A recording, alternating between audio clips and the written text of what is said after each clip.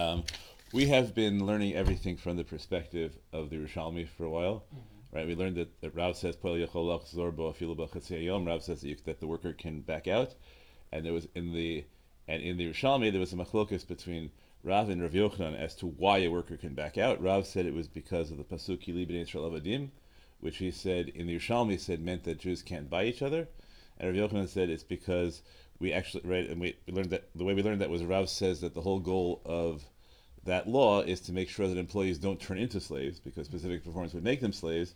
Rav Yochanan said employees are slaves. We just have to We just learned that they have the same protections as slaves. Okay, so we mentioned that we had seen in the discussion about how you handle the pay of workers when they back out. We had seen a machlokus between the Rabbanan and Rabbi Dosa in a brisa in our parak, and we had noticed that Aryeh Feder particularly kept pointing out that there was an apparent conflation in the Gemara between the claim that workers can back out and the claim that when workers back out, they have all the economic advantages of the deal. Okay, so we're gonna do now. Pardon? But that machloket in the machloket Rabbi Nan and Rabbi Dosa is that they don't is whether they do or don't. Is whether they do or don't. And the Gemara said that Rav should paskin like the Rabbanan against Rabbi Dosa that they get the economic right. That we had a kasha. How could Rav say halachic Rabbi Dosa when Rav's who says that the workers get the short end of the stick when Rav says a pol yochel lachzorbo, which seems so we're just on your point area. Which implies that there's an understanding that both sides they have to go one the other. Yes. Okay. So, but I deliberately, and that's not unfair, right? That we're learning the sixth parak, which is where the Rav's relationship to Rabbanan and Rabbi Dosa appear, and we did the Yerushalmi based on that. But I was holding back a sugya in the Bavli, which talks about Rav on its own, and now I want to go to do that sugya in the Bavli. I should say that the kernel of this whole shir was my reading of this sugya we're going to read today, and one of the fun of this year, and it opened up more in Israel, was realizing how shallow my reading. Even though I thought I had a great shot in this sugya, actually I was very, very shallow. And I'm only starting to understand the sugya for real now in light of what we've done, and then trying to develop it in Israel, seeing what the weaknesses were. So I'm going to try tonight to do it in an unbiased fashion as opposed to presenting the reading I like, and then we'll see if the reading I like reemerges and holds up. Now say you're doing it in an unbiased fashion. Yes. I had to face. You're the only live audience I've faced in a long time, and so it's really interesting. Facing like large live young audiences again, and try to think about pedagogy differently and what sort of things one can do, and what sort of things one can't do. So one of this shir I set up in Israel. By the end, it was set up as here are some things I'm going to say that will look ridiculous to you. But at the end of the year, hopefully you'll think they make sense, and that works for some groups, not for others. Some groups, the groups that start attacking at the beginning, it was really troublesome to the notion that you can't ask the questions yet because I haven't even offered the evidence yet. It was really interesting to learn that. Okay, so let's read the sugya. It's one of my favorite sugya. I am absolutely clear that I have a reading that I'm very fond of, which really was the core of why I wanted to do this parak this year, but also that I've realized. That the reading I offer is not as obvious or compelling as I thought, and let's do the sugya in unbiased fashion. Okay, so we'll do it first. I'm just going to read it to you, and I just want you to explain to me how you understand the connection between one step and the other. Okay, then we're going to read Rashi, and see how Rashi understands the connection between one step and the other, and then if we have time, we'll read Tosfot and see how Tosfot understands the connection. Right, and I'll surface my biases. I like Tosfot. Oh, sure. Then there's also a thing in the Shita Mekubetzet that will look like it raises our hopes gloriously. Like it looks like he reads it exactly the way I want to, and then he says, "Yeah, but that's the Havmin and the Maskana is we reject that completely." So that will be very sad. We probably won't get to that today, and then hopefully next week we'll put it all back together again. Everything will be great.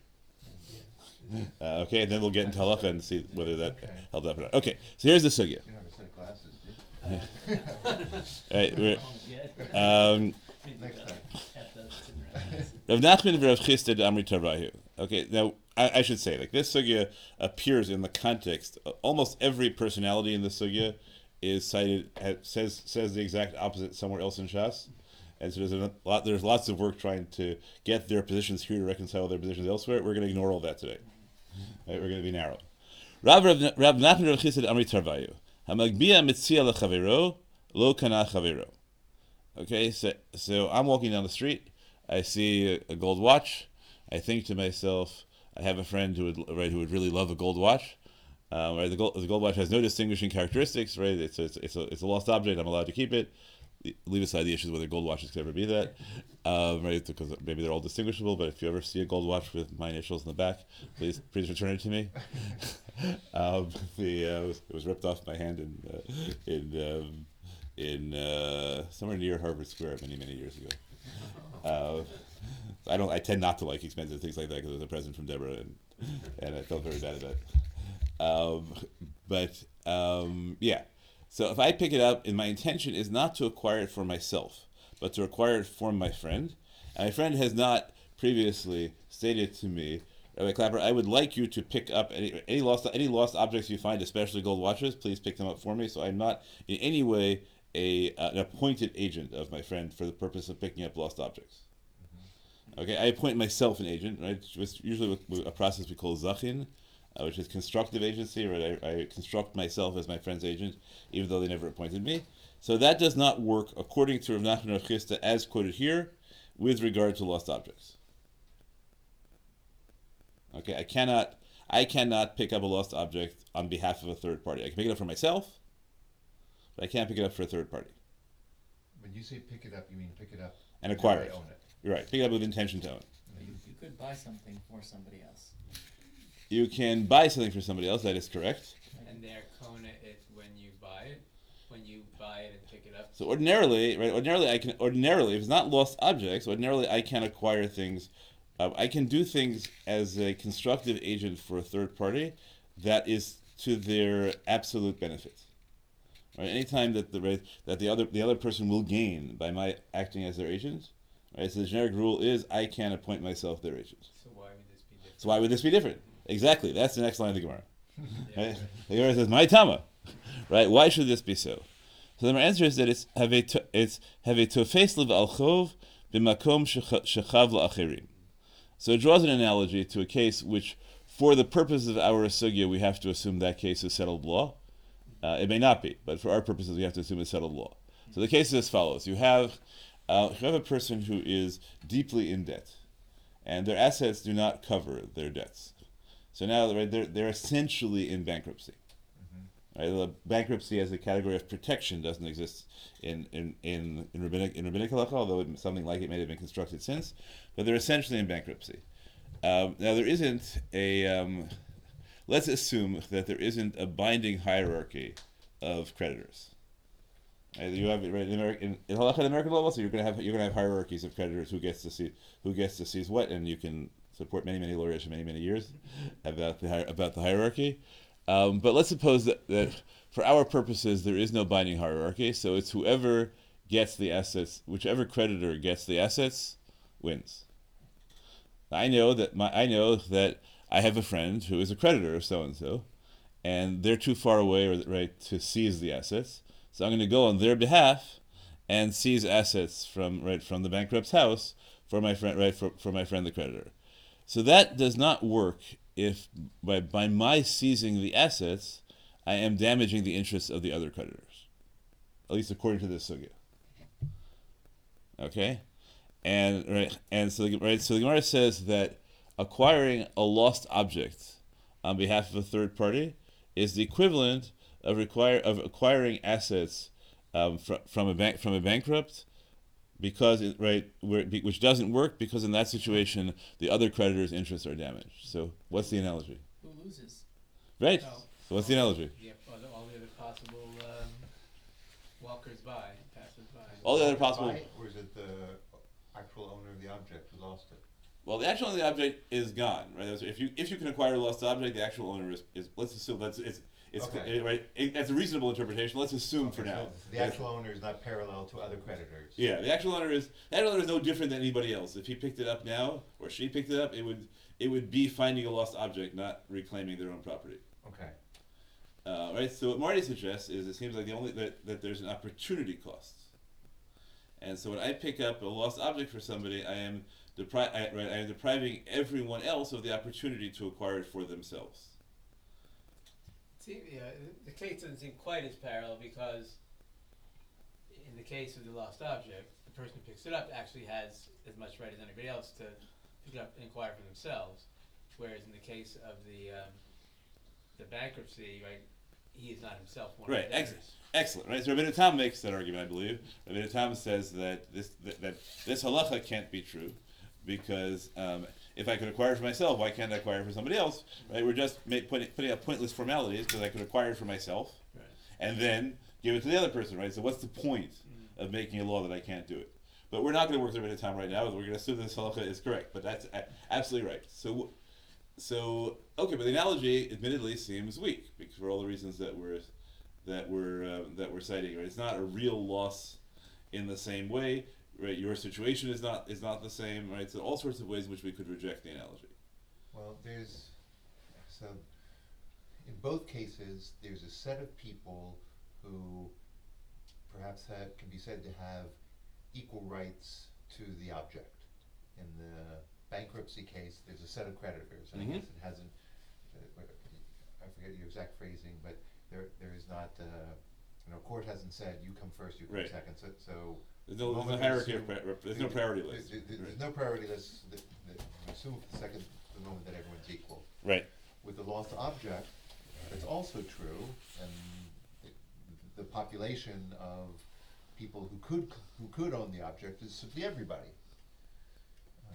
But there's this weird situation about if it is everyone, why am I the shaliach for one particular person? Okay, right. So we have a surface analogy, we have challenge analogy, and then in order to make, even if we if we take the analogy, right, the analogy as given, we still have to ask the question: why shouldn't it work? Right? Why is it that, right, if constructive agency is a thing, let it be a thing, right? Let it follow the rules of agency, right? Why should the rules of constructive agency be more constricted than the rules of ordinary agency? So we have to put another assumption that for a reason not stated in the sugya, constructive agency is limited not only to cases where it's to the absolute benefit of the party for whom you are acting as agent, but it also can't damage anyone else's interests. Which is not obvious, right? You could say, right, I like you, I don't like him, so I'm going to make myself your agent and not his agent. What's the big deal? You could appoint me, and then I could act for you, right? But constructive agency is somehow limited in ways that that actual agency is not. That's weird. Yeah. Well, I mean, in some ways it's maybe similar analogy. So, from the standpoint of the constructive agent, so-and-so's blood is not redder than the other. Okay, right. We could put a moral principle into it. You shouldn't do that for yourself. Right? It might be nice. We can say constructive agency is weird anyway, so we don't, right? So we try to apply it as narrowly as possible. Because, right, on what basis can you turn yourself into somebody else? So, is the passage saying that it's worse for me to send Marty to pick up the watch than for me to pick it up myself? No, you can send Marty, because then Marty is your actual agent. But Marty can't make himself your agent if you didn't send him for this purpose. Well, I Right. can't, I'm just It doesn't work it's if just right. not gonna- Right. it's not It doesn't. required for It him. doesn't work if he does. Right. Despite Marty's generous impulses towards you.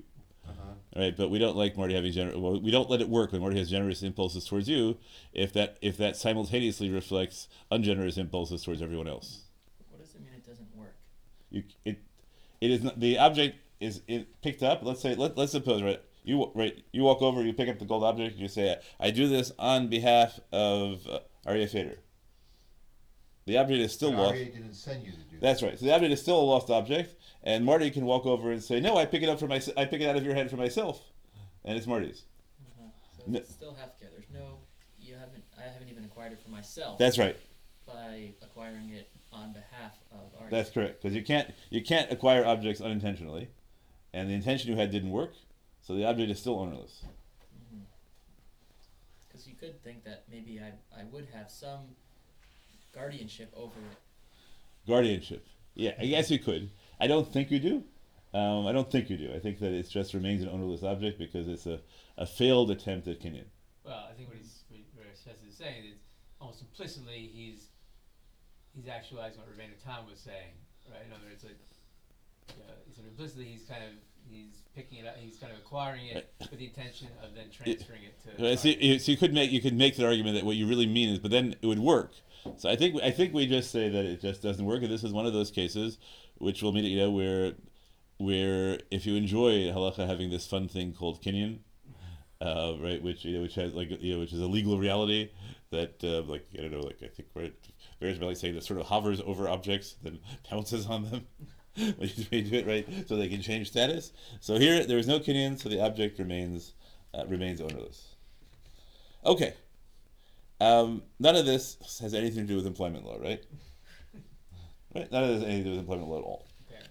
Okay, but now the Gemara, right? Rava turns to Rav Nachman and asks the following, right? And he cites a text, and he says this text disproves your statement that one who picks up a lost object on behalf of a third party doesn't acquire it. Okay, here's the text. The text says, "Mitziat poel le'atzmo." An employee, and we're going to treat poel here as meaning the worker paid for time. All right, let's take that as a given now. You could try to argue it later. Let's assume now that poel here means the worker paid for time. Mitziat poel le'atzmo. An hourly worker who finds things, the findings belong to the worker. But now we create no kimt on that. The claim that the worker gets to keep his or her own findings only applies when the employer said, "Hoe with me today" or "weed with me today." But if the employer said to the employee, "Aseh imi melacha hayom," do generic work with me today, mitziyato shel bal habayit, then his lost objects belong to the employer. Okay, so you take that text and tell me how does this text disprove Rav Nachman and Rav Chisda's statement that if you attempt to pick up a lost object for a third party, you will fail. Well, saying that a worker can go. The worker can, if a worker picks up a lost object, right? Then at least in the situation they said it applied, he actually is acquiring it for the Baal Habayit. Okay, so we have to say it. Yeah, all right, what do you want to add? It doesn't. It doesn't seem like a good proof because the distinction that they're making is that when the Baal Habayit says to the worker, "Do work for me today," that is effectively making him a shaliach for everything. Okay, good. So you have the weakness. So let's try and set up the analogy, and let's have the weakness, and we'll try and see what we can do with it. Right? The analogy, if we were just very broadly say, okay, in order to disprove this claim, we have to find a case where you pick up an object for a third party without being a specifically appointed an agent. So the only case we have that in the Breita is where, the Breita says that if you are hired to do generic work by the hour for somebody else, during that time, if you pick up lost objects that belong to the person, even though that person never explicitly said, "I make you my agent for the purposes of acquiring lost objects." Right, so that's the surface analogy, to which Ari immediately says, but it's only a surface analogy because employment sounds something like agency. And if the employment is generic, so then whatever I do should be included in it. So we have to say, no, it's generic employment, but maybe it's only generic employment that is specifically assigned. But in the absence of assignment, so what I'm doing, right? So the guy said, "Do work with me today," right? And I show up, and he says, "Okay, the work I want you to do today is hoeing." Okay, so then I find a shiny lost object while I'm hoeing. He didn't make me my agent for lost object. It's true he hired me by the day, but he didn't make me his agent per se. So that's the space we're living in here, right? It's obvious that an employee is not is not an unrelated third party, in the way that the two cases of the Gemara are, but it's not obvious that an employee is an agent, even if they have what I would call a personal services contract, because they haven't been specifically assigned to do this task. It's not clear that halakha has a condition of power of attorney, where I would just say to you, whatever you do as my agent. Why does a specific task assignment affect an unrelated event of finding a lost object? Yeah, that's a great question. I want to hold that question. That's absolutely the right question. All right. Now I'm trying to make it look as good as possible for now with the weakness that I already noted. And what I'm saying, right? So what I'm doing is I think we have two extreme categories. We have the appointed agents, and we have the unrelated self-appointed. We have the wholly appointed agent, and we have the wholly self-appointed agent. And here we have the in between category of somebody who has a clear relationship to the other party, but that's not clear why that relationship extends to being an agent for picking up lost objects. Right? That's right. So we're in the middle, and we don't right. And the Gemara's Havamina is that yes. Say again. Is there a word game here? So when you say the self-appointed agent, that's our friend from the first example. Who Yes. Says I'm picking this up. Right. You know, for Rabbi Chesed. That agency is specific to the found object. I know I'm coming back to what I said again. Yeah. Which is different from the agency in employment. So Yes. So that's right. The the question is, parallels. right. The parallel. Is unfair. We might say the parallel. The parallel is superficially appealing, but collapses on analysis. And even beyond that, I mean, in the case of the employee, even if he's, if it's a generic day contract for whatever work, when he picks up the object, I mean, it's the Stom case here, picks up the object, he doesn't even have intent to acquire it for the. Or it's not clear whether he has intent to pick it up for the Baal. Interesting. He doesn't know the halacha, and he might think that he's picking it up for himself. So that's also Sounds really like the interesting. halacha is saying, no, you can't pick it up for yourself. Right. So that's really interesting. Right? Why shouldn't it depend on his intent to some extent? We don't know what that is. Right. We could say extreme case. Right. If I hire you for the day and you present you present a ring to a woman, does that mean that I'm married? Because I'm your agent for all purposes, right? I'm your agent for all purposes, right? That probably is not true, right? Say Hariyat Mugudeshet Lo. Well, you can marry people through agency. If I appoint you, right? If I appoint you my agent to marry a woman, then you can, right? So if this works as well as appointment. So if we go back to the analogy to Evet Ivri, right? So if you want to say that he's actually an Evet Ivri, right? An Evet Ivri presumably wouldn't have the agency to say, no, I'm doing this for myself, not for my master. Yeah. So if we were to say that that an hourly worker is a slave, then maybe it would work. Maybe the analogy would work well. But then it would collapse the analogy, right? It would collapse the analogy because he's a slave, right? So then, of course, Of course, everything he does is for the employer, and that would resolve that would end the disproof. The question assumes, right? The question assumes that an employee is not a slave, and therefore an employee is like a third party. So the fact that an employee acquires lost objects proves that a third party can acquire lost objects. And a reasonable response would be, no, an employee is a slave. And that would be a reasonable response, right? So employees can do everything that slaves can do. And then we have to ask, we have to figure out whether slaves can be agents or not. But assuming slaves can be agents, that would work. Okay, all right. So that's right. So we're struggling in this middle territory because it doesn't. It doesn't seem like an employee is wholly unrelated, and yet Rava seems to believe that an employee is wholly unrelated. Otherwise, he couldn't ask this question. Which the answer? So Amar Le, he gives an answer which is Shani Poel, right? So Rav Nachman says to him, and I think that there's sort of a sense of almost perhaps incomprehension. Like, what kind of question were you asking? Workers are different, obviously. Why? But he says, Diado kiyad balabayatu. So that's a really interesting phrase. Diado kiyad balabayatu. How would you translate that phrase? Yeah. His hand. It's as if it's the balabayat. It's as if it's the employer itself. It's like his body becomes an extension of his employer's body. That's the language we use for an Evet. That is the language used for an Eved, and also the language used for a Shliach. And also pretty much any employment contract. I can't tell you how many employment contracts I sign where it says any work I do, any intellectual property I create is owned by my employer. Yeah. I pick up something, and now using pick up is similar to create.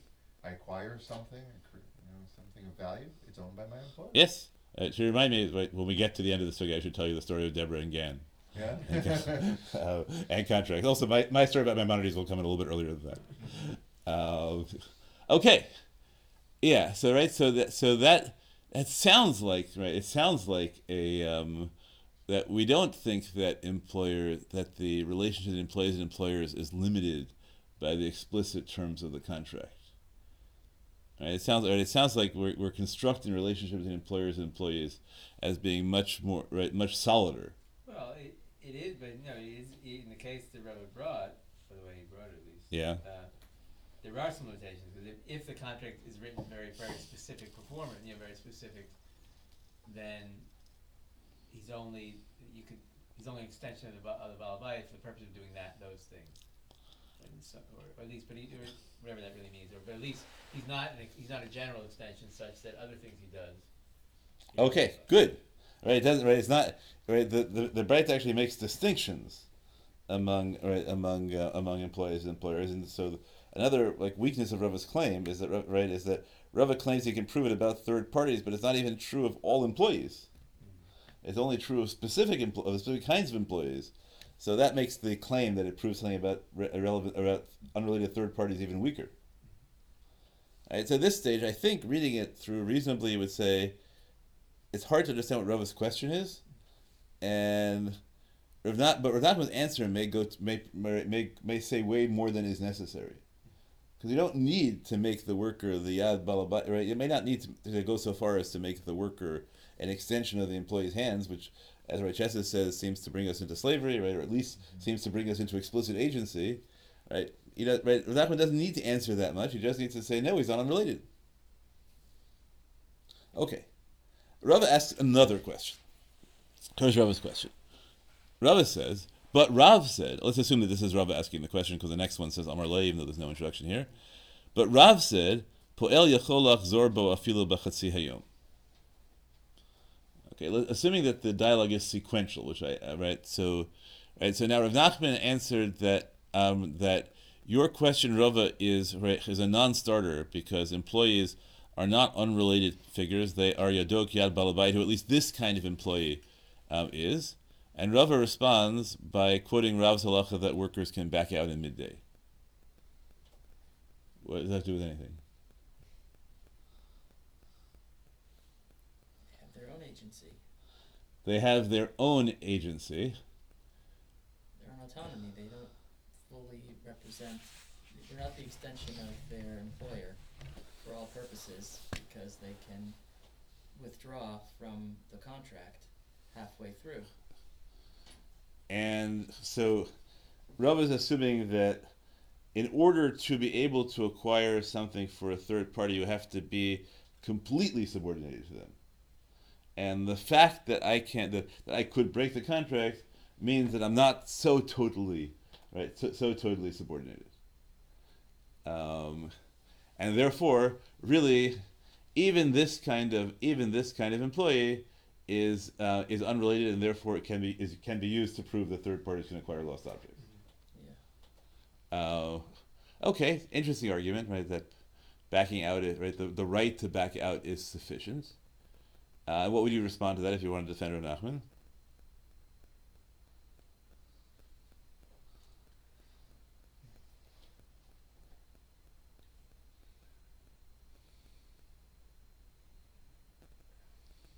Yeah, it seemed to be, something along the lines that those are two different issues. In other words, the aspect of agency is, and it's kind of like what, in some ways that's maybe what the answer is also, but the rights back out, okay, he can sort of cut off the relationship, so that's different. He's not a slave.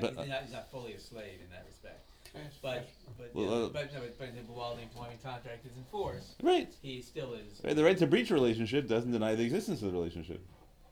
Right. This is the nature of the relationship, but you can breach it. Right. That doesn't.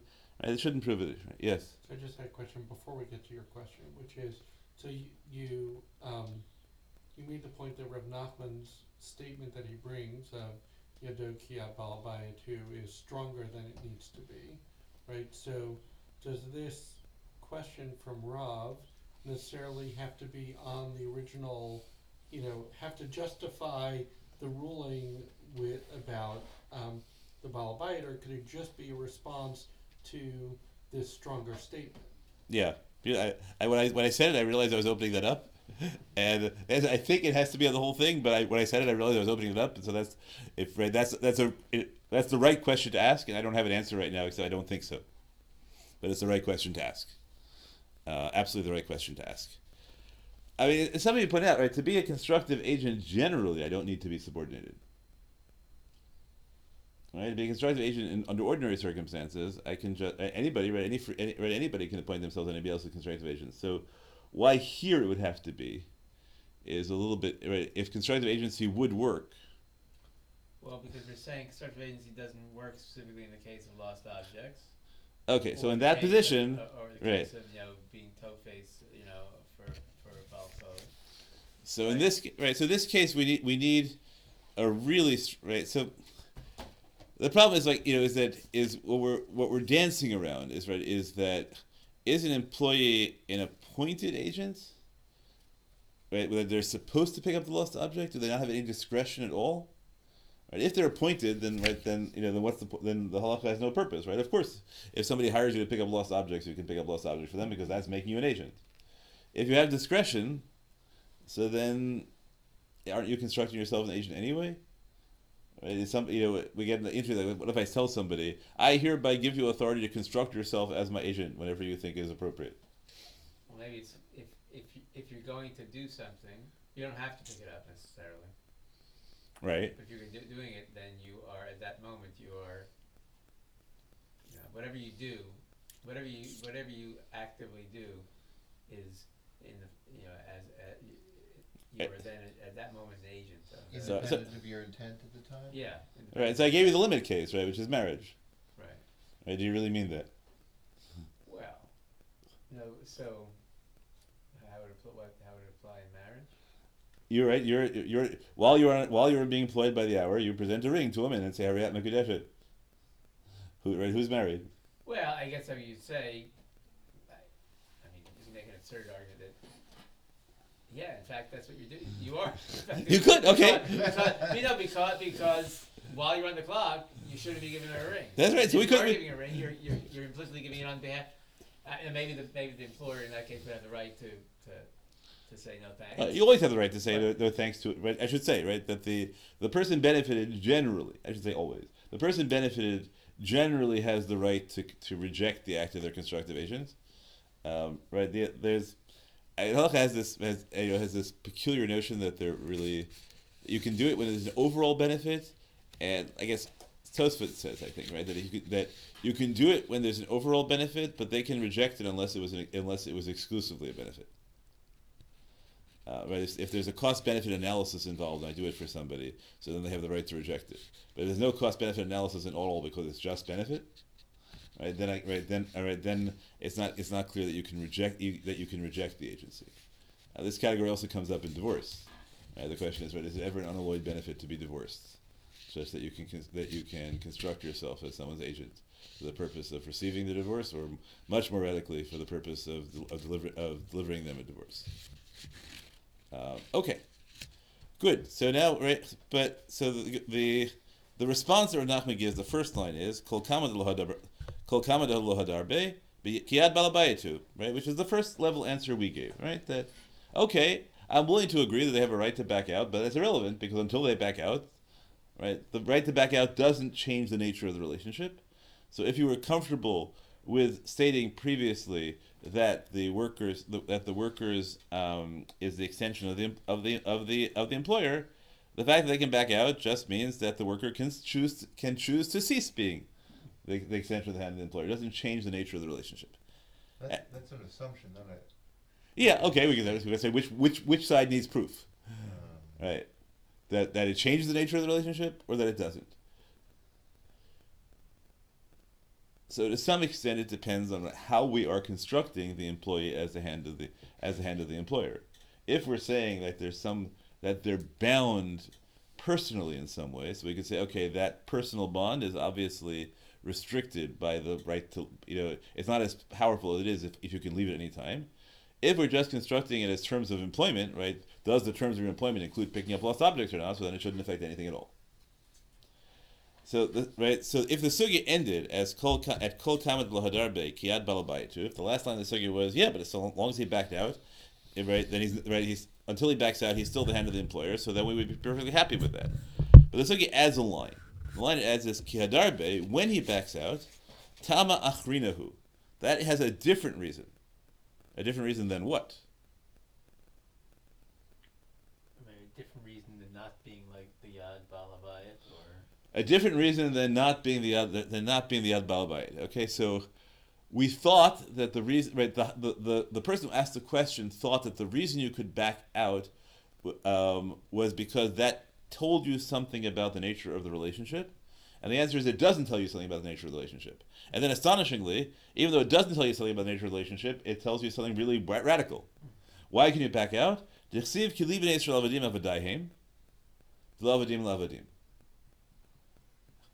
the reason you can back out is because it's prohibited for Jews to be slaves to slaves. But that doesn't change the nature of the relationship. Right? That's like it's paradoxical. Like this is about as far-reaching. Right? It sounds like a claim that it absolutely changes the nature of the relationship, because if you couldn't back out, then you would be a slave, and now that you can back out, you're not.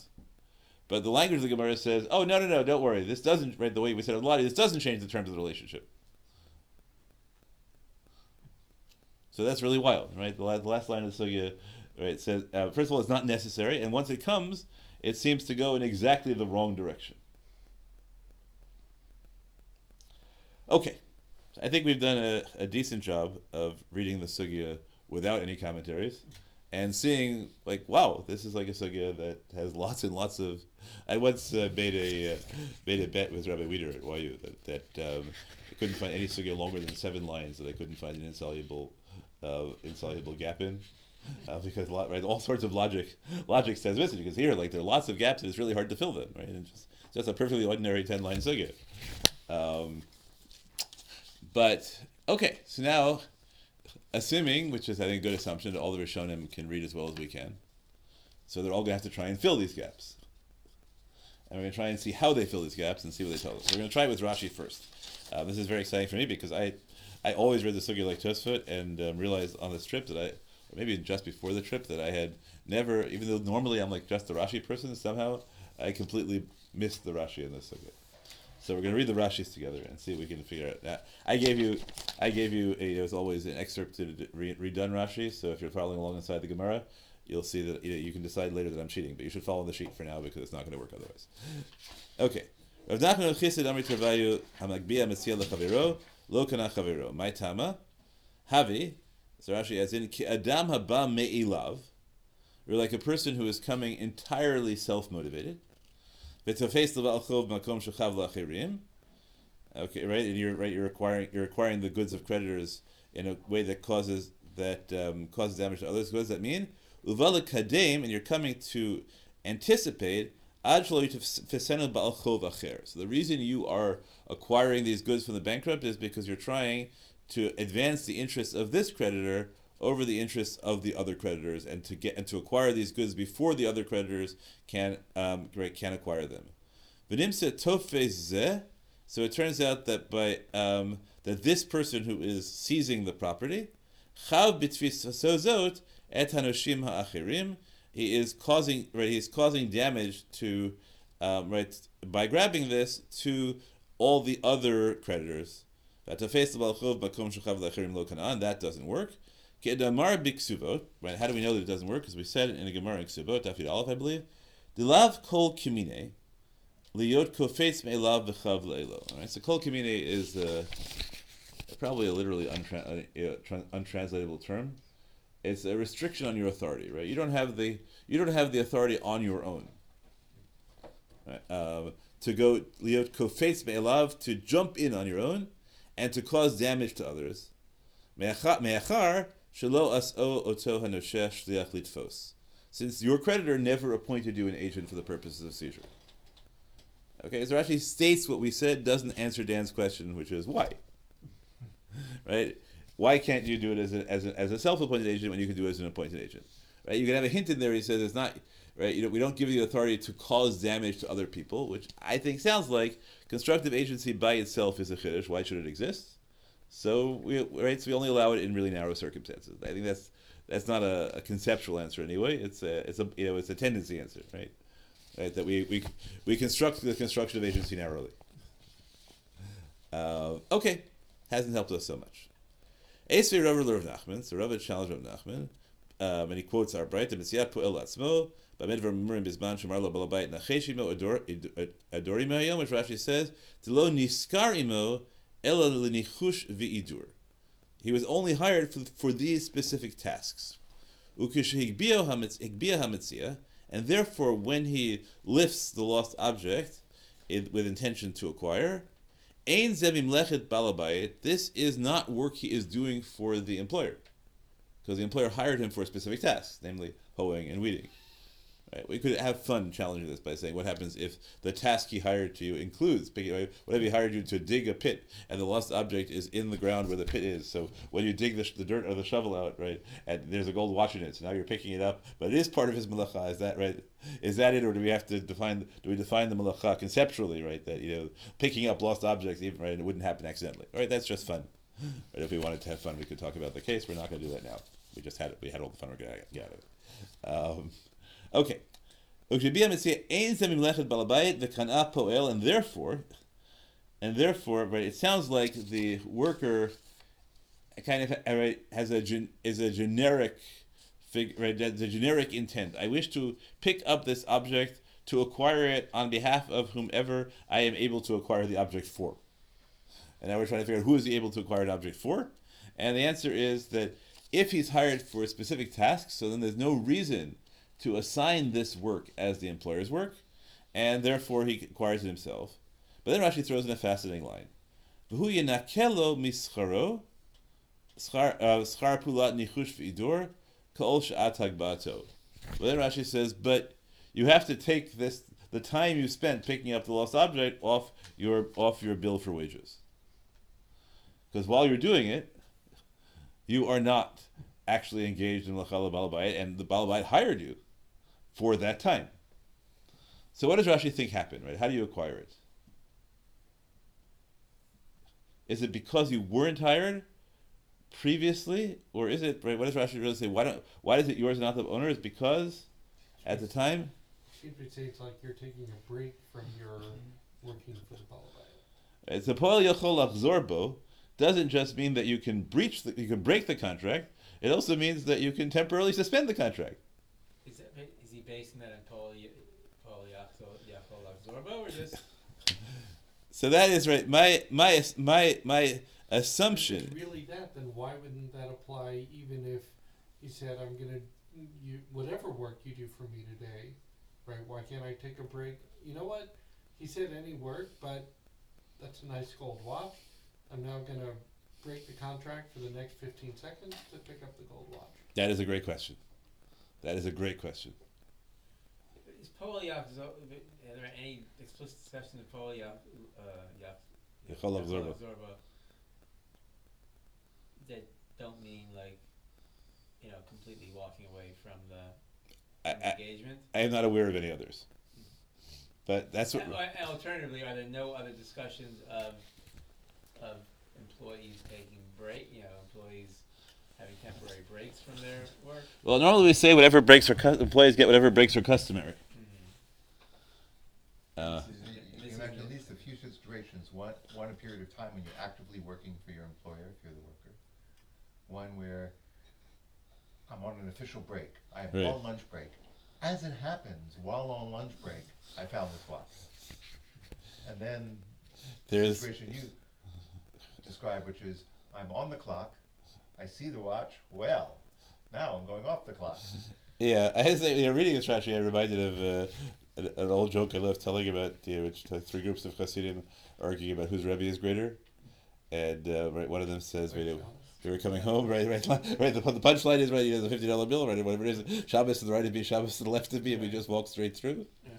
Right, that's what employees are doing, right? So, this is my right. I am completely hired here, but I just walk straight through. It's a wild thing that Rashi says, but the simplest thing, right? Yes. It seems implied that Rashi has a conception of the Poel that, right? He can't imagine a Poel who is not, Yad Balabayit, essentially, as long as he's a Poel. So right, it's yeah. So a poel really is owned by the employer for the period that he's hired, and if he's a weeder, then all he's allowed to do for that period of time is weed. If it is a personal services contract, then all he's allowed to do is what the Balabayit wants. But the fascinating thing is that that at this stage, Rashi seems to think that a worker who is task specific has the capacity to suspend, but a worker who isn't task specific does not have the capacity to suspend their contract. Right? We haven't gotten to Pol Yachol Lachzor Bo yet, right? That's introduced at the next stage of the Gemara. So at this stage of the Gemara, Rashi seems to think that there's a difference in kind between an employee, someone hired to do a specific task for the hour, who can suspend and not do that task, and someone who is hired to do any task where they don't seem to have the capacity to suspend it. And we don't know where Rashi got that from. Unless it's more of a parenthetical comment by Rashi, that it's not that,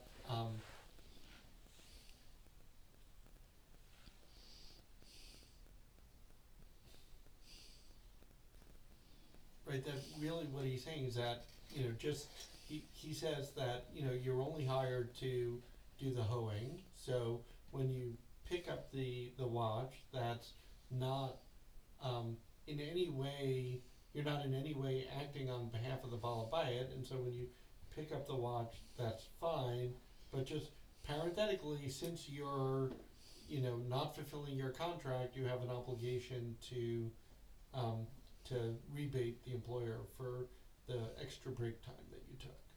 Right? Whereas if you're hired to do whatever the employer wants, the employer didn't tell you to do this. Whereas if you were hired to do whatever you want, then... Not whatever you want. Whatever he wants. Sorry, whatever he wants. When you were hired That's to a good do gig. that, whatever you're doing, that's the employer hired you to do your work. Then when you pick it up, that's part of the work that you're doing on behalf of the Balabayit. But he didn't tell you to do it.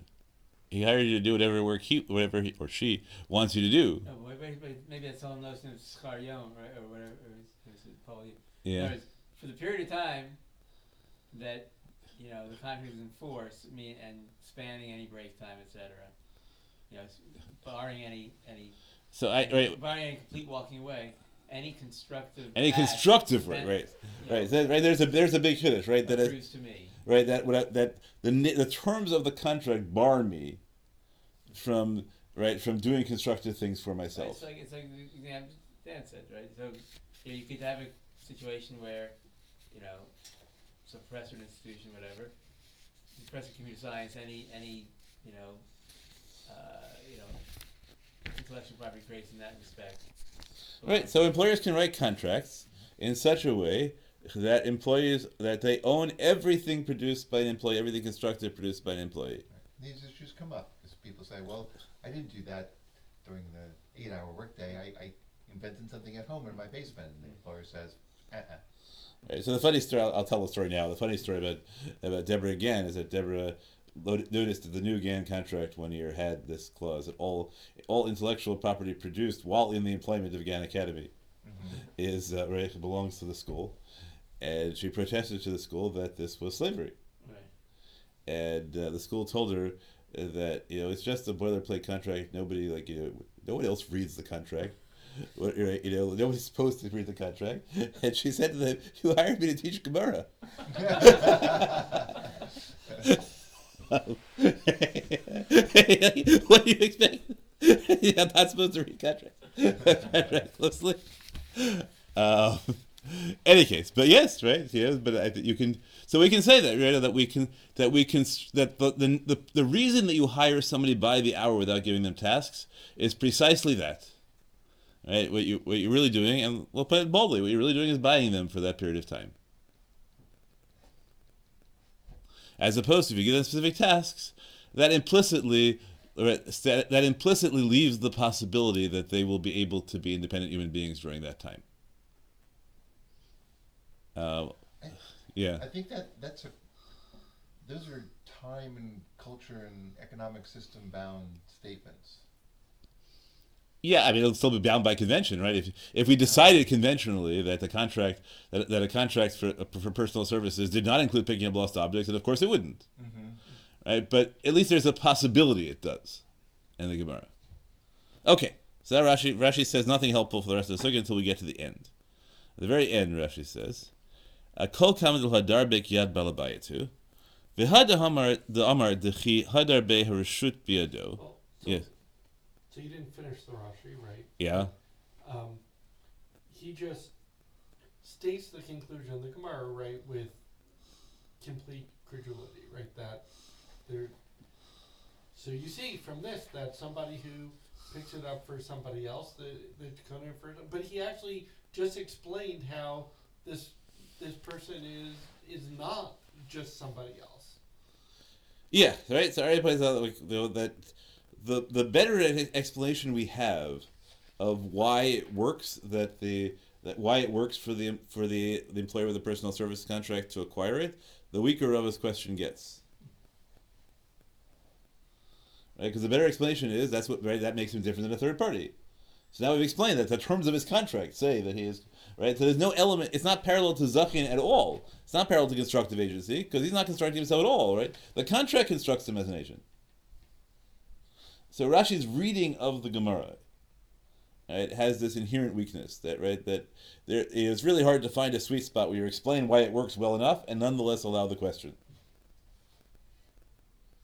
Okay, I want to read the last Rashi. Right, and Rashi says, right. So the last Rashi. So now the Gemara said, "Hang on." Right. So Rav Nachman said, "No, all workers are kiyad, right, or at least personal services contract workers are kiyad balabayit." So it's not constructive agency, which we agree. And then he says, but Rav says he can back out. And therefore, we're not sure. And the answer is, yeah, but he hasn't backed out. Great. And that when we said that when he can back out the reshus biado, he has permission to do that. Lav mishum de'ad hashta lav kiyad balabayitu. Don't think that the reason he can back out is not because until now he hasn't been the yad. Which again sounds like we have this real thing going on, right? That you really, really are the hand. And don't think that the ability to back out means you're not really the hand. Right? There's really another reason. What's the reason? Elatam achrinahu she'eno shelo ki eved. He is the hand, but he's the hand without belonging to him in the way a slave does. Okay, why? Because if he wishes to leave us, right, to not get paid, to leave aside his salary from now on, and to breach the contract, that he's allowed to do. Right. So what Rashi seems to say, right, he says is, look, there's a stage of employment that in fact makes your hand the extension of the owner, of the employer. So that everything constructive you do, right, as Marty said, is the action, right? And you have no freedom of will in your work. And nonetheless you're not a slave. Well, it's saying that Gann's response to Deborah should have just been, you're not a slave because you can quit whenever you want. Exactly right. That's it, right? That's it, right. The answer is you're not a slave because you can quit whenever you want. Pardon? It's an important difference between the two. Absolutely. So we have a rigid definition of slavery. The rigid definition of slavery is you can't back out. And there are no restrictions on employment, right, because it is like slavery, other than a ban on specific performance. Wait, but didn't we say actually that a slave can't? I mean, didn't we learn that you can back out because a slave can always buy himself out? So we had a machloket in the Yerushalmi between Rav and Rav Yochanan, in which we said, right, why can a worker back out? And Rav said a worker can back out because workers aren't allowed to be slaves.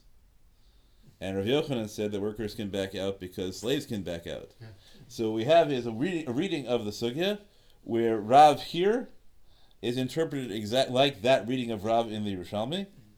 That the sugya has a hava amina, that workers that binding workers that totally would be.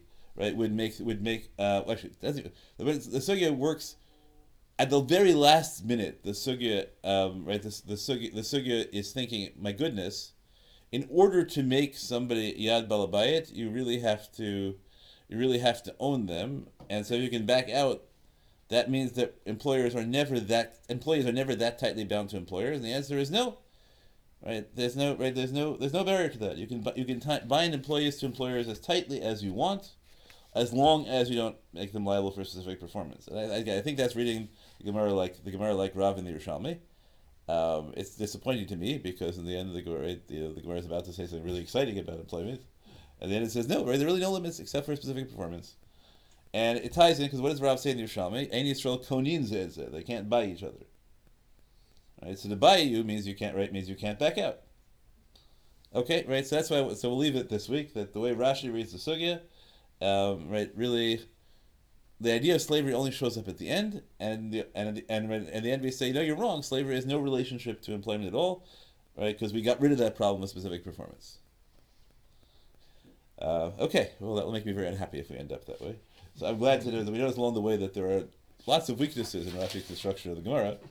So we'll pick up next time with Tosfot and Maria Boav and see if you agree with me that there's a better way of reading the Gemara. All right, thank you so much for coming and